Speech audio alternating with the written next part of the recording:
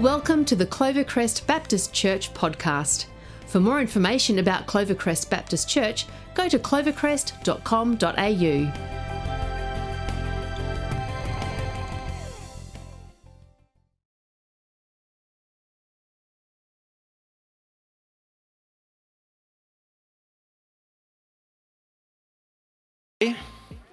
Good. Isn't it wonderful to be able to celebrate God's goodness and His provision and His faithfulness in our lives and in the church? It's just a great way to worship God by praise and thankfulness.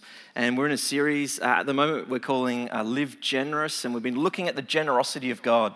In the first week, I looked at the fact that God is so generous in creating and redeeming. And He invites us into a life-giving relationship with Him, and He provides all that we need to live for Him. And then we looked at asking this question about what's in our hands. How are we a generous steward of what God has blessed us with? And then last week, Michelle spoke about a generous heart. She, at the response, she asked us to put a hand on our heart and asked us, how do we have a generous heart before the Lord? And she spoke about the fact that generosity isn't around an amount, but it's around our attitude. It's around our heart before the Lord.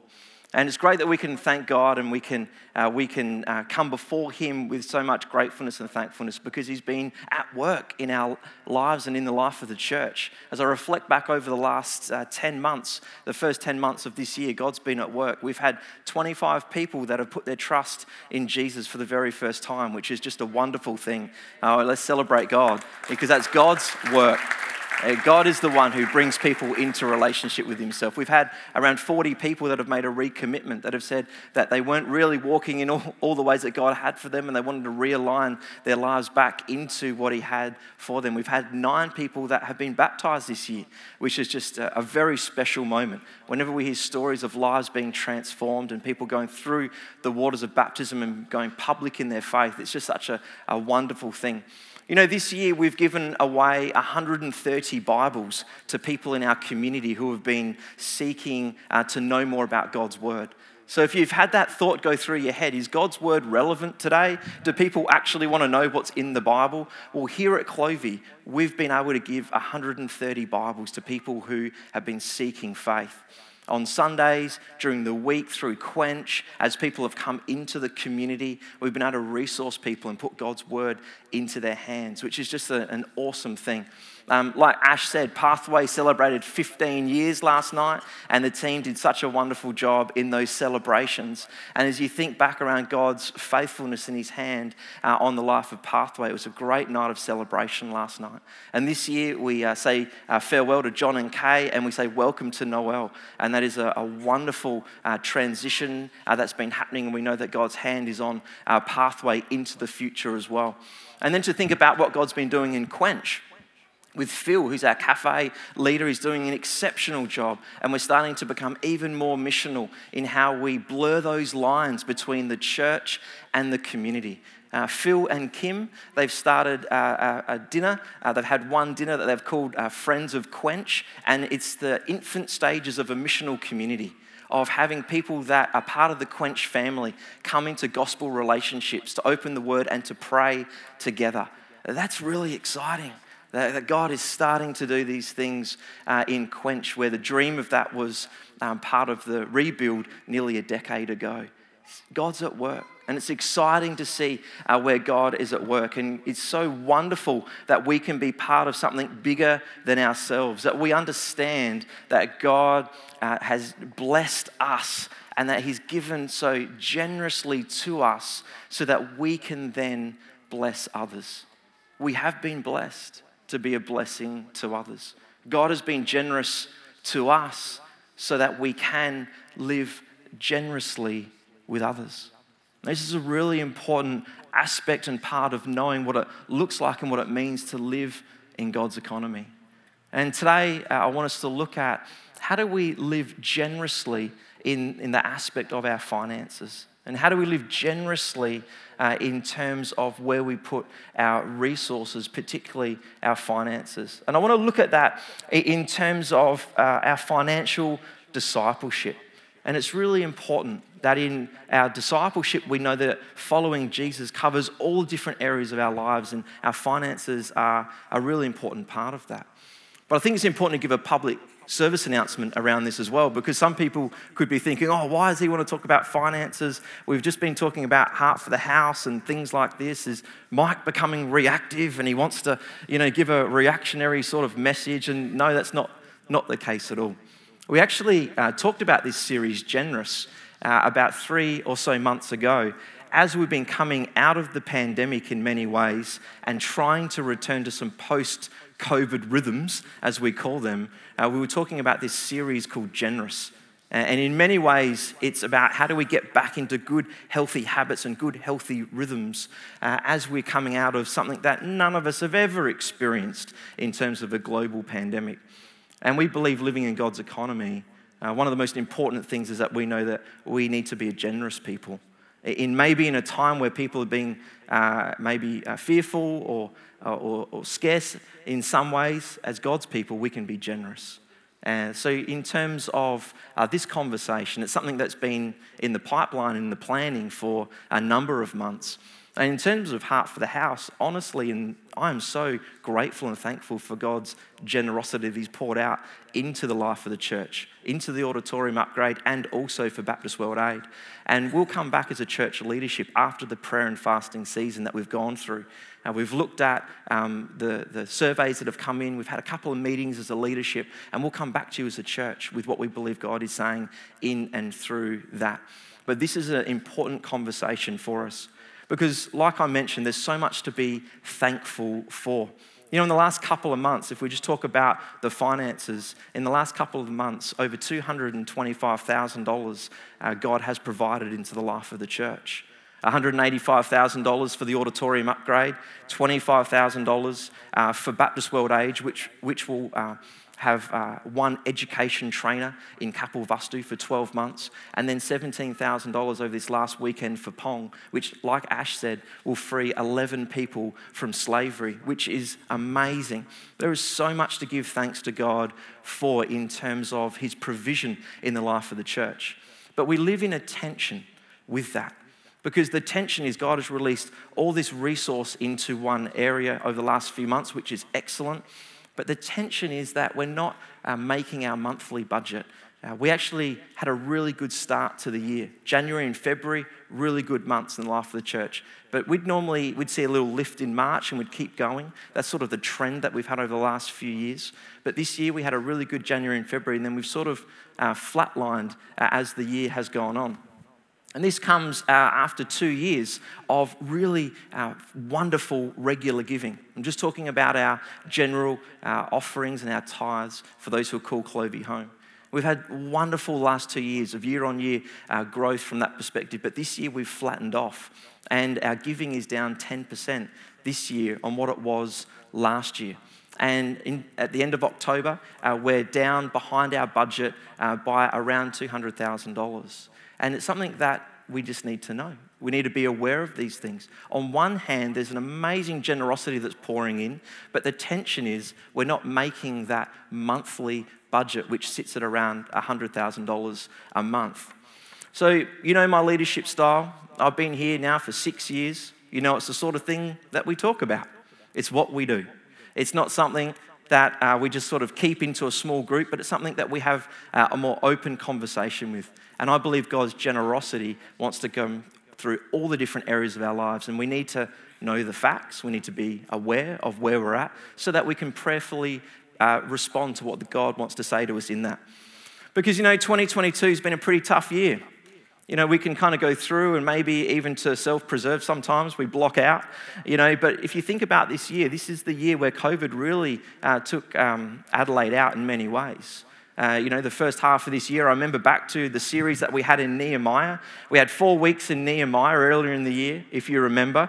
3 of those weeks, a preacher was on the screen. 1 of those weeks, a preacher was on the platform. And the preacher who was on the platform was our interstate guest from Melbourne. I don't know if you remember that. I'm taking you back now to March, because this year, most of us got sick. I know in our household we did. There's still a small percentage of people that haven't had COVID. But a number of people, we got sick this year. And we got COVID, and then some got influenza, and then some got other sicknesses because we've just been, kind of not moving around for the last couple of years. So this year's been a tough year in terms of sicknesses. It's also been a tough year with the economy. Who would have thought that we've come out of COVID and then we've come into this sort of global economic crisis? The perfect storm, some people are saying. The RBA is saying we might have a couple more years that are going to be pretty choppy when it comes to finances around cost of living. Interest rate rises, inflation, like unprecedented levels from that perspective. Who would have thought it's costing $100 to fill up a Mazda 3? Like, it's just crazy to think about some of those costs that have just come into our lives. And none of us are immune from that. It's just what it is. It's just how it is in terms of what we're finding.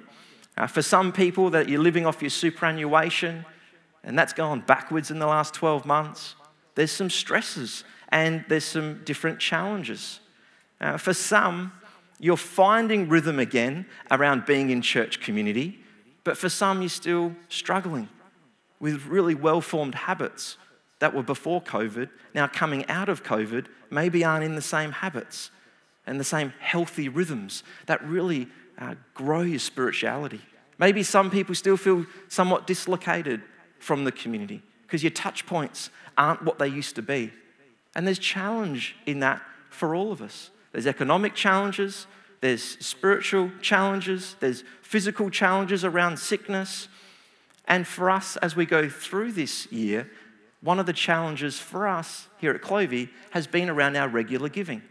And it's something that we need to be aware of so we can prayerfully respond to God. And as I've sat with the Lord and I've prayed into this, and let me tell you, I've spent a lot of time praying into this. And even for a message like today, a lot of time praying, saying, Lord, let us fill this together. Let's experience as a family what we need to so that we can walk forward in what God has for us. I'm absolutely convinced, as people of God, as followers of Jesus, that the only cure, the only antidote, the only solution to the situation that we find ourselves in is increased gratefulness and generosity. Increased gratefulness and generosity. I believe that's what it looks like for us to respond as people who live under the lordship and the reign of Jesus Christ. So how do we live lives that are grateful and generous? Well, Paul gives us some clues about this. When he was church planting, he had a vision for his churches to give into something bigger than themselves. He had what he called was the collection for the saints. And the collection for the saints was a collection that the churches that he planted or was involved in planting, they took up a collection for the church in Jerusalem for a couple of reasons. Firstly, it was to restore the church in Jerusalem, really important. And secondly, it was Paul's attempt for unity. And there was still a bit of the Gentile and the Jewish sort of divide going on, and things were held in Jerusalem. And Paul thought to himself, this is a great way that the churches that are getting planted in the different regions can participate in something bigger than themselves. So if you want to turn to 2 Corinthians chapter 8, I'm going to read verses 1 to 12, and it's Paul unpacking here with the church in Corinth a little bit more around the collection for the saints. And he says this, he says, and now, brothers and sisters, we want you to know about the grace that God has given the Macedonian churches. In the midst of a very severe trial, their overflowing joy and their extreme poverty welled up in rich generosity. For I testify that they gave as much as they were able, and even beyond their ability. Entirely on their own, they urgently pleaded with us for the privilege of sharing in this service to the Lord's people. And they exceeded our expectations. They gave themselves first of all to the Lord, and then by the will of God, also to us. So we urge Titus, just as he had earlier made a beginning, to bring also to completion this act of grace on your part. But since you excel in everything, in faith, in speech, in knowledge, in complete earnestness, and in the love that we have kindled in you, see that you also excel in this grace of giving. I am not commanding you, but I want to test the sincerity of your love by comparing it with the earnestness of others. For you know the grace of our Lord Jesus Christ. that though he was rich, yet for your sake he became poor, so that you through his poverty might become rich. And here is my judgment about what is best for you in this matter. Last year you were the first not only to give, but also to have the desire to do so. Now finish the work, so that your eager willingness to do it may be matched by your completion of it according to your means. For if the willingness is there, the gift is acceptable according to what one has, not according to what one does not have. So there's these two foundational blocks that Paul gives us here around our financial discipleship, and they are gratefulness and generosity. The first one, grateful. What does it mean to be grateful? Well, being grateful means that we know that everything that we have is a gift from God. Literally everything we have is by his grace. And because of that, we can be a grateful people. And the Macedonian church knew this. And Paul challenged the Corinth church to give because all that they had was a gift from God by his grace. And this grace, it shaped the Macedonian church in such a way that in their poverty, they could give with rich generosity. Wonderful. Even in their poverty, they gave with rich generosity. Their hearts were right before the Lord. Paul says in verse 9, "For you know the grace of the Lord Jesus Christ, that though he was rich, yet for your sake he became poor, so that through his poverty you might become rich." By God's grace, we've been saved. By God's grace, we've been given a new life. By God's grace, we are new creations. By God's grace, we're reorientated to see the world in which and the way that he sees it. By God's grace, we've received his generosity and we can pass on and love others in that way. And this is what makes us grateful, because we know this grace in our lives. And by knowing the grace of God and living in the grace of God and living in the freedom and the love that comes from Jesus, we can actually be generous people because we know whose we are. We know whose we are. We're not trying to manufacture things on our own, but we can bring our burdens and our needs to God. We are children of the King. We're the heir of the one who owns the cattle on 1,000 hills, as it says in Psalm 50. And he knows that he can give us all that we need. And we live in God's economy. So it's by his grace that we can be grateful people. And that means, secondly, we can live with generosity, because a heart response to God's grace is to live generously. In verse 2, in the midst of a very severe trial, their overflowing joy and their extreme poverty welled up in rich generosity. For I testify that they gave as much as they were able and even beyond their ability, entirely on their own. They urgently pleaded with us for the privilege of sharing in this service of the Lord's people.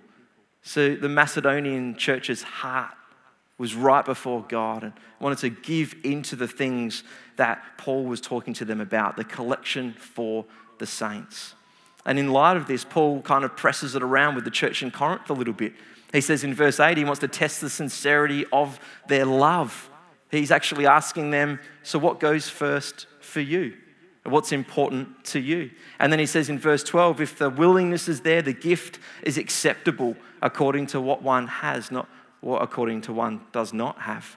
See, God is looking for generous and willing hearts.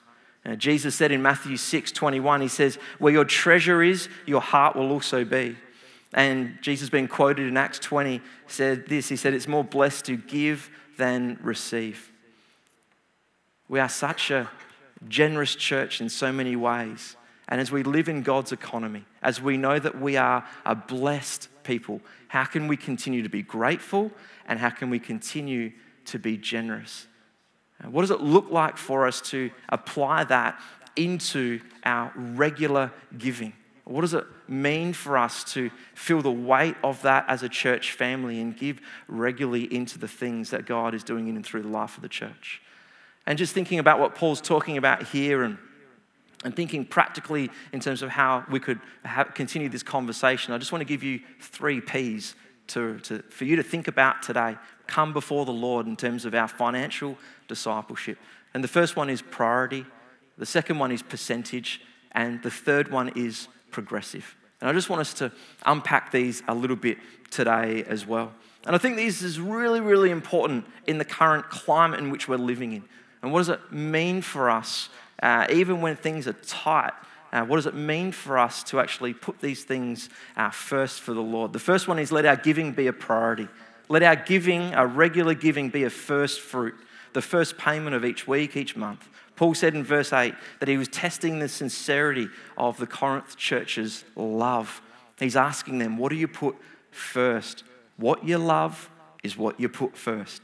We just know that in all the areas of our lives. In Proverbs 3, 9 and 10, Solomon says this, he says, honor the Lord with your wealth, with the first fruits of all your crops. Then your barns will be filled to overflowing and your vats will brim over with new wine.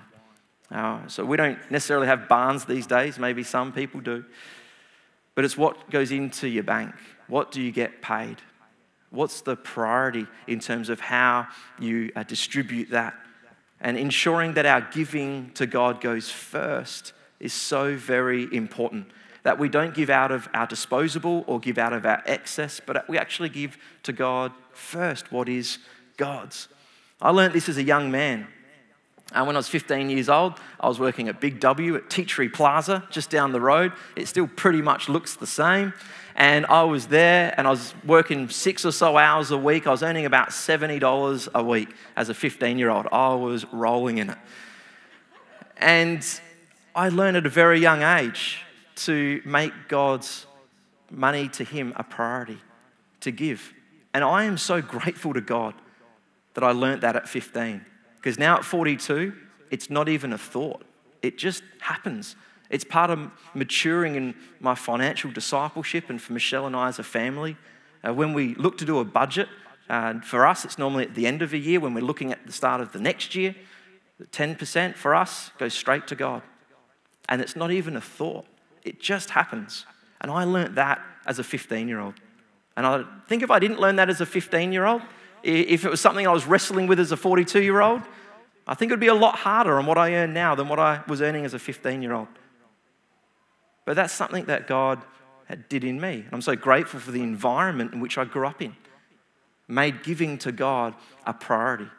And I encourage you today to consider, what does it look like for you to make your giving to God be the first thing that you do?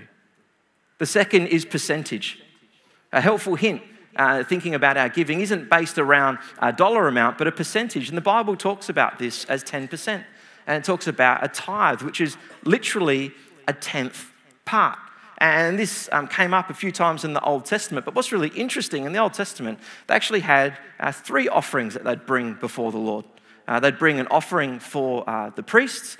That you can read more about that in Numbers 18. They had an offering for sacred celebrations. You can read more about that in Deuteronomy 14. And then they had an offering for the poor, for widows and for orphans. And you can read more about that in Deuteronomy 14 as well. And what's really interesting is if you put these 3 offerings together, in the Old Testament, the Israelites gave more like 23% away, not 10%. That was part of their rhythms and part of their giving, part of how they gave back to the Lord. And some people say, but Mike, you know, the tithe, it's an Old Testament thing, it's not a New Testament thing. And I don't know, I try not to complicate these things too much. What did Jesus say? Jesus said in the Sermon on the Mount that he didn't come to abolish the law, he came to fulfill the law. So, you know, I think from a scarcity mindset, you might want to look for some loopholes. But from a generosity mindset, I think, well, 10% is a great place to start. That's what I kind of think. Pastor John Ortberg, he put it this way. He said, tithing, 10%, it makes a really bad ceiling, but it's an excellent floor. It's a bad ceiling, but it's an excellent floor. And I think for people that live in God's economy, I think this is an important thing for us to consider and help us think through. But you know, you might be in a situation where you haven't been giving 10%, and you think, man, to go from where I am to 10%, that is a big jump. That is hard. That might be something that you need to stage over time. That might be something that you need to make a commitment with the Lord on and work towards. But what did Paul say in verse 3? He said, the Macedonian church gave as much as they were able, even beyond their ability.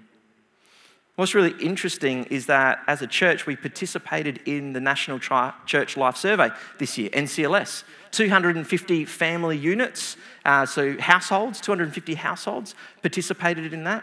That's a really good sample size for us. And there was a lot of questions. And if you did that, I want to say thank you, because I did that as well. And I did not realize how long that was going to take. And it took a lot longer than what I thought it was going to be. But that answered a lot of questions. And you would have filled in a lot of questions around your engagement in the life of the church. And one of those was around financial giving and what you contribute into the life of the church. And we've just received those summary reports. We haven't received the full report, but we received the summary report. And what's really, in some ways, I think, important for this conversation today, and even potentially a little concerning, is around some of the stats that came back. So in the sample size that we got, and you can see on the screen, I took a screenshot, I hope it comes up for you all right, but 13% of people who call Clovey home don't give anything to Clovey or the life of the church, like zero, 13%. 9% give small amounts when they're present at a service, and 33% give less than 10%. So 54% of people who call Clovey home that filled in the survey give between 0 and 10% into the life of the church. I find that quite sobering in many ways and a challenge. I find that challenging in terms of some of the wonderful things that we celebrate and we talk about, and then yet the ownership of the church is left to 46% of people who completed the survey who said they give 10% or more into the life of the church. So honestly, in terms of a financial discipleship and in terms of our giving being percentage-based and giving to God what is God's first, there's over 50% of people who call Clovey home that I think need to have a conversation coming out of this service today. Firstly, a conversation with God. And then secondly, a conversation with family to say, hey, where are we placed with this? Are we doing what God is asking of us in this way?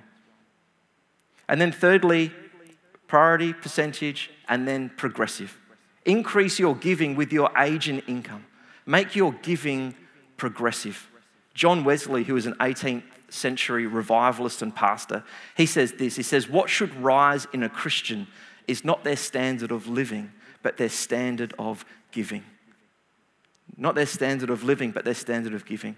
In verse 11, Paul says, give according to your means, for if the willingness is there, the gift is acceptable, according to one what has, not according to one what doesn't have. I spoke about William Wilberforce a few weeks ago and how God used his intellect and his influence in terms of bringing in that bill to English Parliament to abolish slavery. And then we're, participating in Pong, and there's more modern-day slaves than ever, and we know that there's a big challenge ahead of us there. But, William Wilberforce was progressive in his giving. He gave away about 25% of his income. He supported up to 70 philanthropic causes. Apparently in cabinet in the English Parliament, he was known as the PM for philanthropy. They had a bit of a joke about it with him. He just gave his money away to people and to causes for the advancement of the kingdom of God. He started things like the Bible Society, the Anti-Slavery Society. He gave to single mums, to Sunday schools, to orphans. He was involved in being progressive in his giving. I think he lived probably with the mindset and the knowledge that he knew that he could never outgive God. He couldn't outgive God. He knew that when he started to give away into the things that God had for him, God would bless him. And I think that's a good encouragement for us. So I want to encourage us, make our giving a priority, and make it percentage-based, and be progressive. Be progressive. As you have more means and more opportunity, give more away. And let God continue to shape you and bless you and grow you as someone for the kingdom in that way. But you might be thinking, Mike, this is great chat, but I just don't know where to start. Honestly, you don't know my finances. You probably don't want to see the budget. Things are getting tougher. Things have dropped off with the church. And I want to encourage you just with something really simple, very practical, as we kind of bring it to a close today. And this is something that Michelle and I have lived by and aspire to in our budget, and it's simply 10, 80, 10. And if this is what you remember from today, in terms of your financial discipleship, 10, 80, 10. 10% of what we earn goes straight to God. No questions asked. It comes here to the church, and that's what it does. I, even as the lead pastor, don't ask questions about that. That's just what happens. We live off 80% and we have 10% for savings. Things like a holiday or a new car, that sort of thing. But let's talk about the 80%. We try and live off 60% of that. That's our daily living. That's the bills, that's the mortgage, that's the school fees for the kids, those sorts of things. And we have 20% out of that 80 that are for things when, things go a little bit wrong. Maybe the washing machine breaks or something needs done around the house that we weren't planning on, and we've got that buffer and that margin. And out of that 80%, that 60 and that 20, that's where we have sponsor kids. We sponsor 4 kids. That's where Heart for the House comes from. We give to Heart for the House from that place. That's where our giving to Pong comes from. It comes from that 80%. So I want to encourage you today. 10, 80, 10. And it might be that there could be some readjustment, or it might be that you're in a position where that 80% that you live off, you can give a lot more of that away. Or it might be that you're in a stage of life and you're trying to save for a house and it's incredibly difficult and you might need to be putting more of that into your savings. But 10, 80, 10. We've all got decisions to make. It's not going to be easy, but I believe that that's a really good way that we can go about living to please God in that way. So I ask you, would you take the 10, 80, 10 challenge? Is it something that you'd lean into? Is it something that you would look at? Is it something that you'd be bold enough to look at your budget now and into the future around? Because we are such a generous church. And some of the things I was talking about earlier, people coming to faith and baptisms and what God's doing in the life of the church, coach and starting and getting things up like that, or cherish that we spoke about last week, that really only depends on our regular and our sacrificial giving. We've been talking a lot about the God-sized dream, around church planting, around leadership development, around pressing more into missional activity. That only really depends on our regular and on our sacrificial giving. Ongoing ministries that we love around kids and youth and worship and all the things that we participate in, they depend on our regular and on our sacrificial giving. So this is the challenge for us, one that we're all in together. And I want to finish by sharing Paul's words that he shared as he closed this conversation off with the church in Corinth. 2 Corinthians 9, 6-8 says this: "Remember this, whoever sows sparingly will also reap sparingly, and whoever sows generously will also reap generously. Each of you should give what you've decided in your heart to give, not reluctantly or under compulsion, for God loves a cheerful giver. And God is able to bless you abundantly, so that in all things, at all times, having all that you need, you will abound in every good work." I say amen to that, and I entrust this conversation into God's hands and know that we're a mature and unified church, and we'll come together and move forward into the things that He has for us. Will you stand? Let's stand together.